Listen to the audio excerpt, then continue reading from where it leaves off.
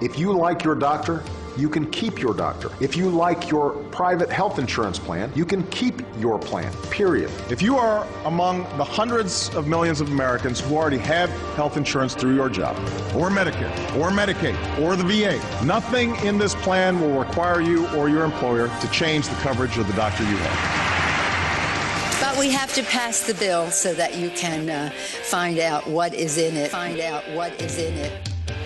This is America's Healthcare Challenge on the Mighty 1290 Coil, the Mighty1290Coil.com, and the Mighty 1290 Coil mobile app.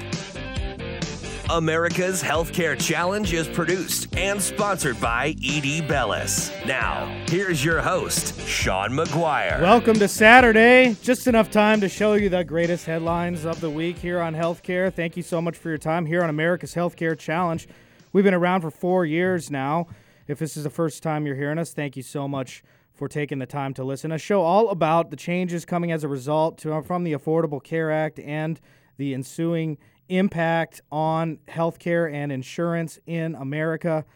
There is a lot to talk about. We've reviewed this past year many mega developments, such as mergers in the insurance industry. We've talked at length about that as the large insurance companies are consolidating to become bigger. The big five are now down to the big three, and many people wonder, some on the left and even some now on the right are wondering, is that even any much better than a single-payer system? We're not going to get into that on this program, but we have. If you want to share your thoughts anytime, 402-342-1290. Let's take a look at some of the headlines on Twitter this week. For a resource to follow, if you're interested in these types of things, you should just go ahead and follow E.D. Bellis. They are a local organization, the one that founded this radio program and provides it as a public service to you every week. Their handle, at America's Canary. They're the canary in the coal mine, keeping up on all of these things. Has all the latest resources and stories that you might need because they're staying on top of it all the time. Right now, I wanted to take a look at a story in the Kaiser Family Foundation on Medicare. Part D coverage now providing coverage to 72% of all Medicare beneficiaries. That program passed in 2003. Interesting how that evolved through the political process. You might remember it had a tie in the United States Senate, and Vice President Dick Cheney actually had to come down and cast the tie-breaking vote in favor of the Medicare Modernization Act, which also created the Part D, now becoming more popular to seniors because it covers 72% of all prescriptions. There were some problems in it when it was first designed, in that there were some gaps called the donut hole, meaning you pay up to a certain amount, then you get some coverage, and then you have this huge hole where you have to pay almost full cost until your catastrophic kicks in.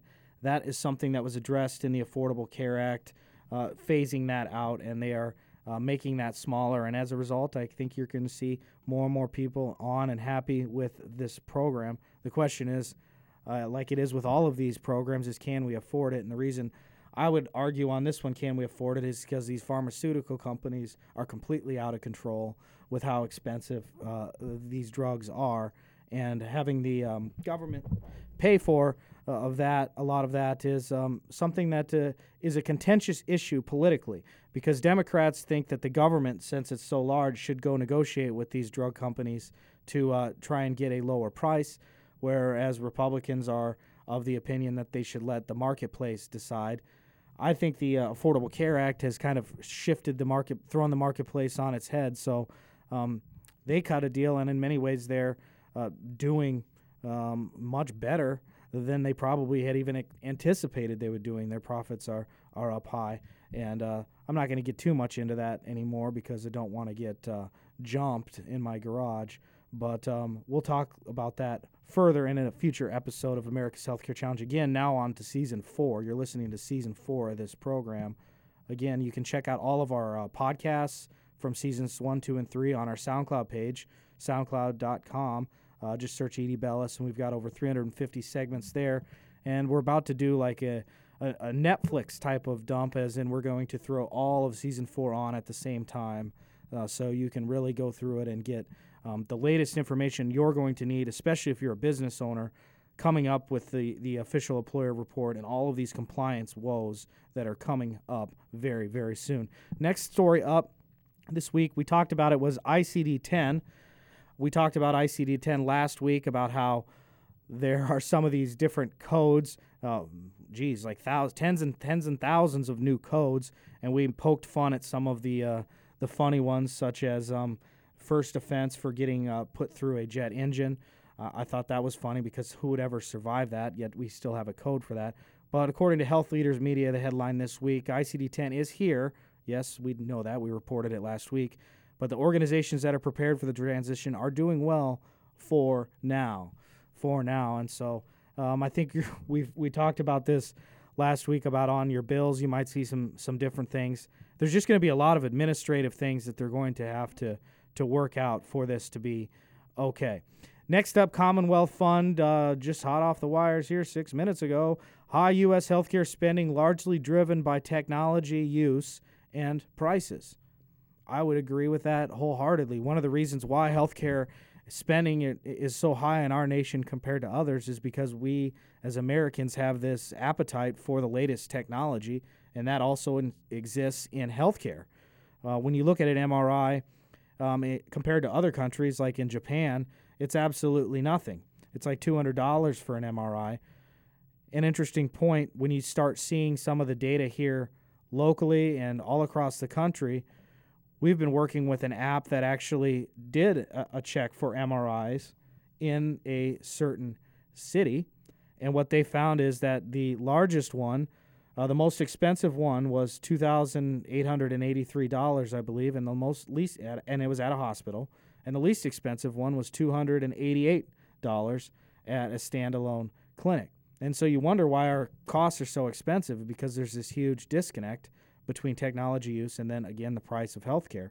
And so that's why it's so important for Americans, now that we all have these high deductibles, we're having to pay out of our pocket up to a certain amount anyways. Most of these plans are really only good if you utilize because you have a condition or if you get hit by a bus, because most people are actually paying out of pocket. I mean, they're getting, the medical, going to see the doctor, still having to pay a copay. But as far as these deductibles, if you have to utilize a deductible for an MRI, wouldn't you rather pay $288 if you have a $500 $5,000 deductible as opposed to $2,883? I would think so. And that's going to be something that is going to just have to become a behavior change for consumers of healthcare. But I think as a result of the Affordable Care Act, that will happen. We've got a fantastic show coming up for you. Next segment, I've got the Allergy Authority from Nebraska Medicine, or UNMC, Dr. Jill Poole. She is the go-to person for everything allergies, but I thought it would be interesting and fun to do a program on allergies because 'tis the season. I've been out running. I don't really suffer from them, but noticed a little bit of discomfort. But I know many of my friends have allergies, and we're not talking exclusively allergies in the air. We're going to spend some time also talking about food allergies as well. Maybe you're gluten-free or have other types of food allergies. Whatever it is, she is the person to talk about it. And so when we come back here on America's Healthcare Challenge, we're going to take a look at allergies as a part of America's Healthcare Challenge with Dr. Jill Poole next. Check me out on Facebook personally at Sean M. McGuire, and again, the Edie Bellis handle at America's Canary for all your latest healthcare goodness. We'll be right back.